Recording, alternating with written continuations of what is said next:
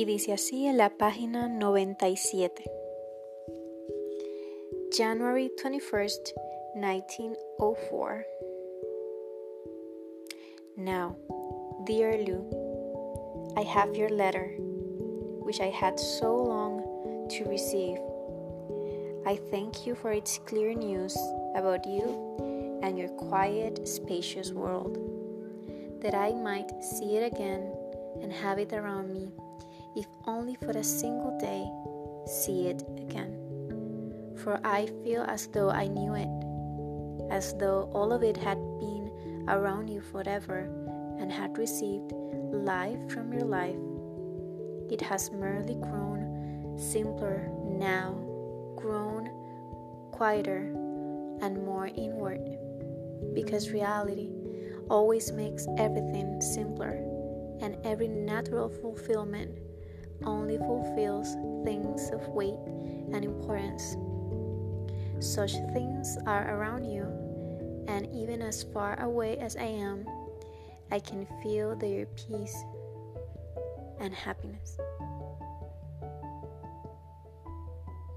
I love everything you write about, and my awkward, blundering life is forever striving towards such modest days, and whenever it manages, with great quietness and however briefly, to come close to actual things as it passes them, I can feel it grow.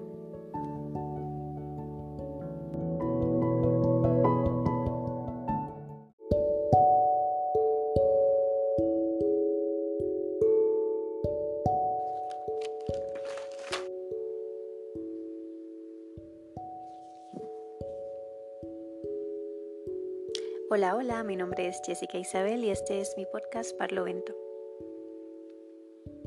Hoy hablaremos de la versión de ti que solo tú puedes ver.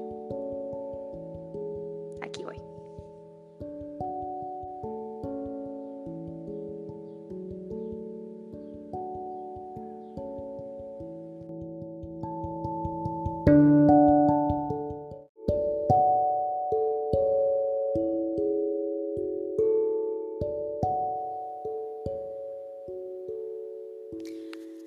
Al entrar al centro budista de meditación en Manhattan,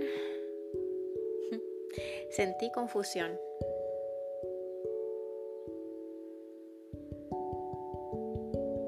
Era la primera vez que me atrevía a ir a un centro de meditación. Puedo cerrar mis ojos ahora mismo y me recuerdo caminando en la estación de tren, luego saliendo a la superficie, notar que estaba lloviendo, pensar, ¿de verdad voy a ir? Pero ya había hecho un compromiso de ir, así que seguí caminando hasta llegar al lugar. Al llegar, me registré y luego me guiaron a una sala llena de gente. Llegué aproximadamente 10 minutos antes de que empezara la presentación. Lo que yo creía que sería una conferencia sobre el tema de la valentía. Sabiendo que quedaba poco tiempo, me dirigí a una de las mujeres. Mientras caminaba hacia ella, noté que había unos espacios de madera pegados a la pared, unos cuadrados, y en un pequeño rótulo frente a eso había un mensaje que decía que no era necesario quitarse los zapatos. Completamente foránea la experiencia para mí. Luego de leer el rótulo, alcé mi mirada y me recibió la sonrisa de la mujer. Y el breve diálogo existencial entre nosotras fue el siguiente. Ella me dijo, "Welcome. Can I help you finding you a seat? Where to sit?" Yo contesté, "Well, I am looking for a friend." Y ella, muy vivamente y atenta y efectiva, me dice, well, I don't think that I can help you with that. Al alzar de nuevo mi mirada y ver entre la gente a mi amiga aguardando un asiento para mí en el otro extremo del salón, me sentí en calma y segura de que estoy donde tengo que estar. Y minutos luego, aún el breve momento existencial se me quedó colgado de la mente y continuó en mi mente hasta el final de la presentación. La presentación comenzó a un buen ritmo y capturó mi atención el tono de voz confidente y tranquilo y lento del conferenciante, que es más bien un líder de ese centro de meditación. Y capturó mi atención en específico una idea bastante sencilla pero bastante poderosa también, que dijo él mientras él estaba intentando explicar conceptos básicos de la vida de la mente. Y fue algo así lo que dijo: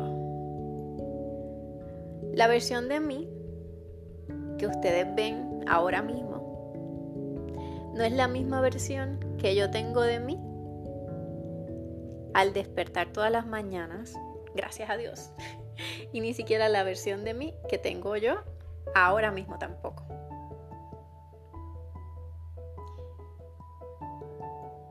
Qué verdad tan sencilla y a la vez tan compleja. Porque él no se refería a su apariencia. Él se refería a su mundo interno, a lo que piensa él sobre sí mismo.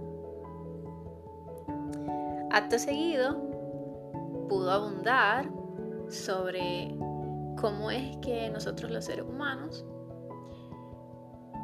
tendemos a levantarnos en la mañana con una lista de asuntos pendientes. Vienen a nuestra mente las cosas que van mal, vienen a nuestra mente las personas que nos hirieron, vienen a nuestra mente las cosas que tenemos por hacer.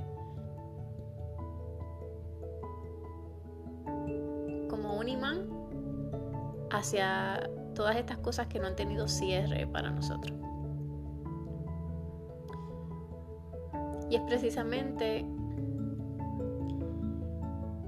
la idea de que somos eso nada más, lo que está erróneo y lo que intenta la meditación salvar de alguna forma. ¿A qué me refiero? Nos identificamos casi siempre con esas versiones de nosotros que están incompletas y que sufren.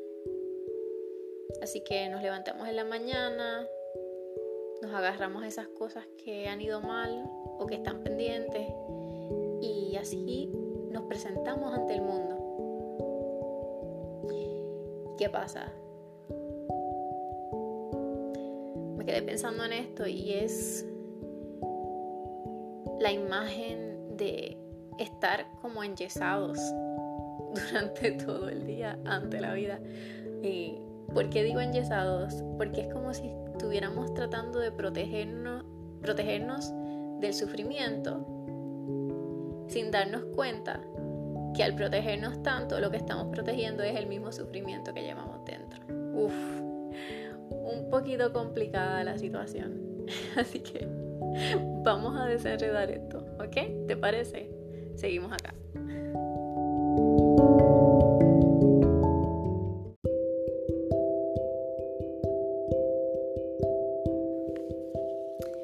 Bueno, y según la Real Academia Española,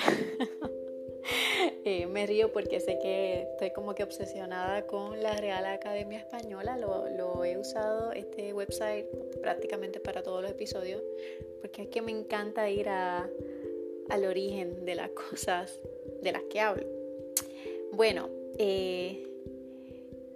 comienzo con el verbo enyesar. Dice tapar o acomodar algo con yeso. Igualar o allanar con yeso las paredes o los suelos. Y entonces, ¿qué es un yeso? El yeso es sulfato de calcio hidratado de color blanco, esto es lo más importante, usado en construcción y en escultura por su propiedad de endurecerse rápidamente al mezclarse con agua.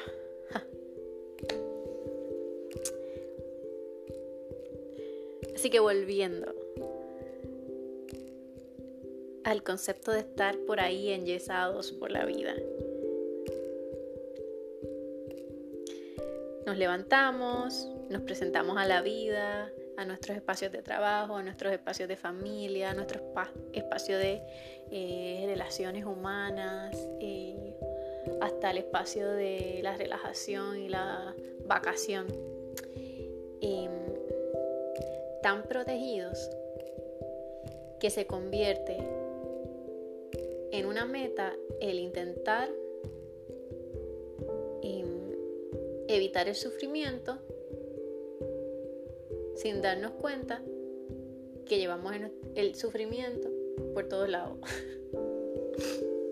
Es como si uno también tuviera, otra imagen poderosa sería como si uno estuviera lleno de espinas y por ahí, por la vida se va con esas espinas a todos lados, tratando de esquivar cualquier objeto, persona, experiencia que se pueda acercar demasiado a nuestro interior.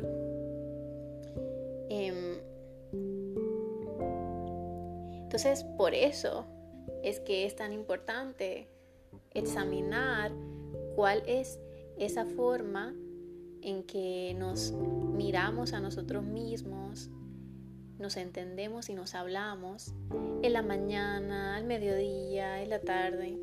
¿Por qué?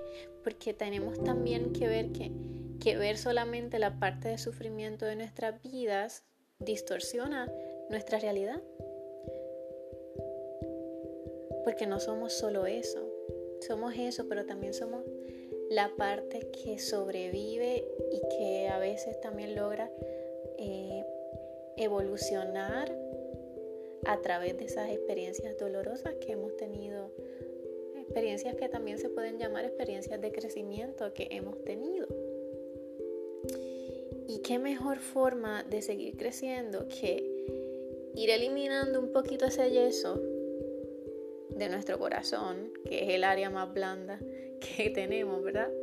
Y permitir que hayan preguntas para nosotros y permitir que haya confrontación y permitir que haya observaciones sobre nuestra conducta, lo que somos y lo que no somos, porque es solo de esa forma en que podemos aprender nuevas palabras para identificarnos a nosotros mismos, nuevas defensas para poder seguir dándole frente a la vida. Usando, por ejemplo, ahora este mismo libro que utilicé para la parte introductoria de este episodio. Este libro es un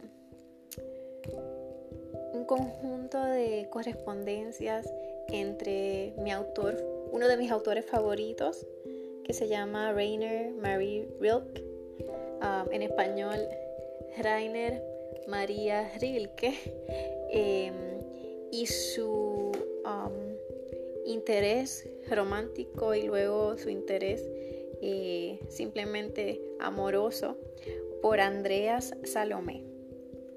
Esta compilación de correspondencia entre estas dos personas tiene un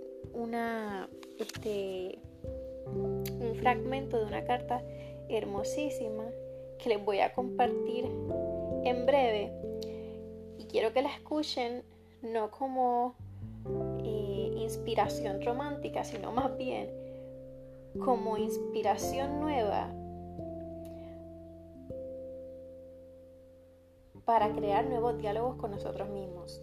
Imagínense usted que me escucha poder hablarse a usted mismo de la misma forma en que le hablaría a esa persona que captura su atención y su fascinación y su amor. Por eso les voy a leer este fragmento de esta carta. Aquí voy.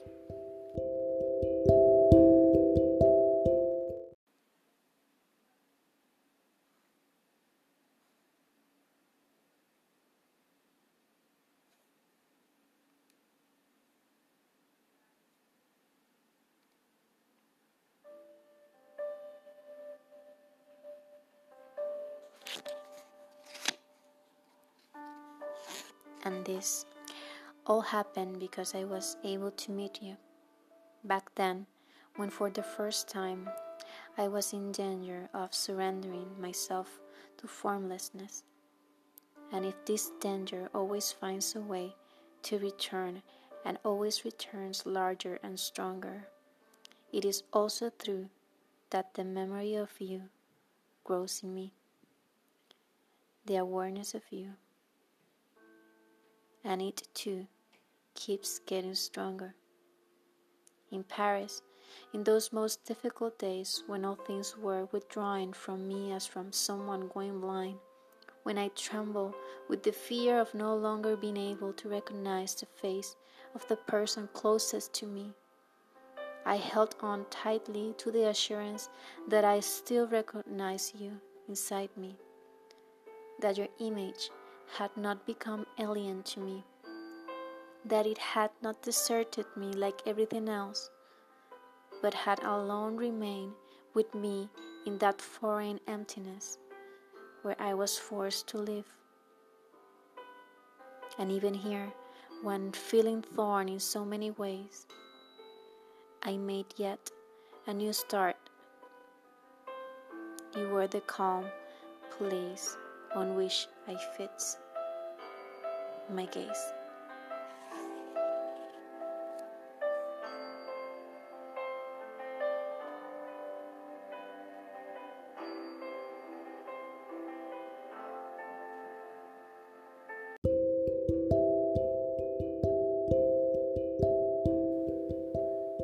En español, la carta diría lo siguiente.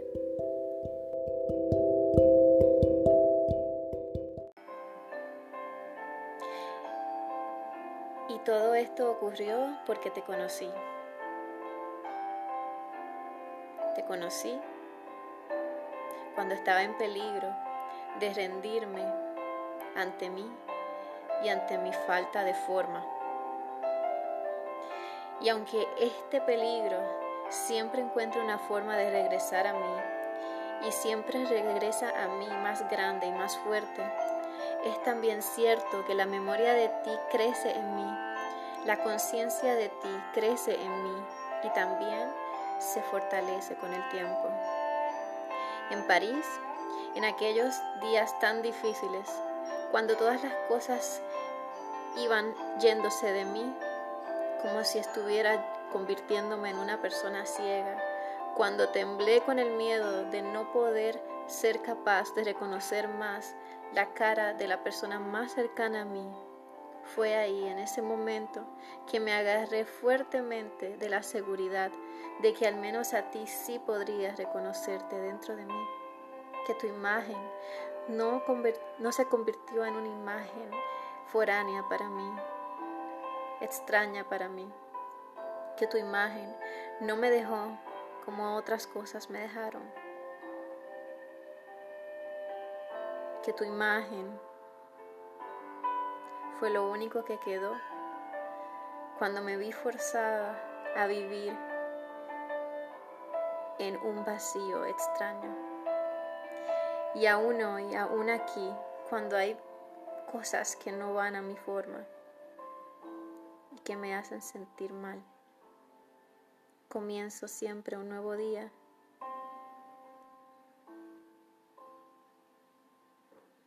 Y aún aquí sigue siendo mi lugar seguro, donde siempre fijo mi mirada.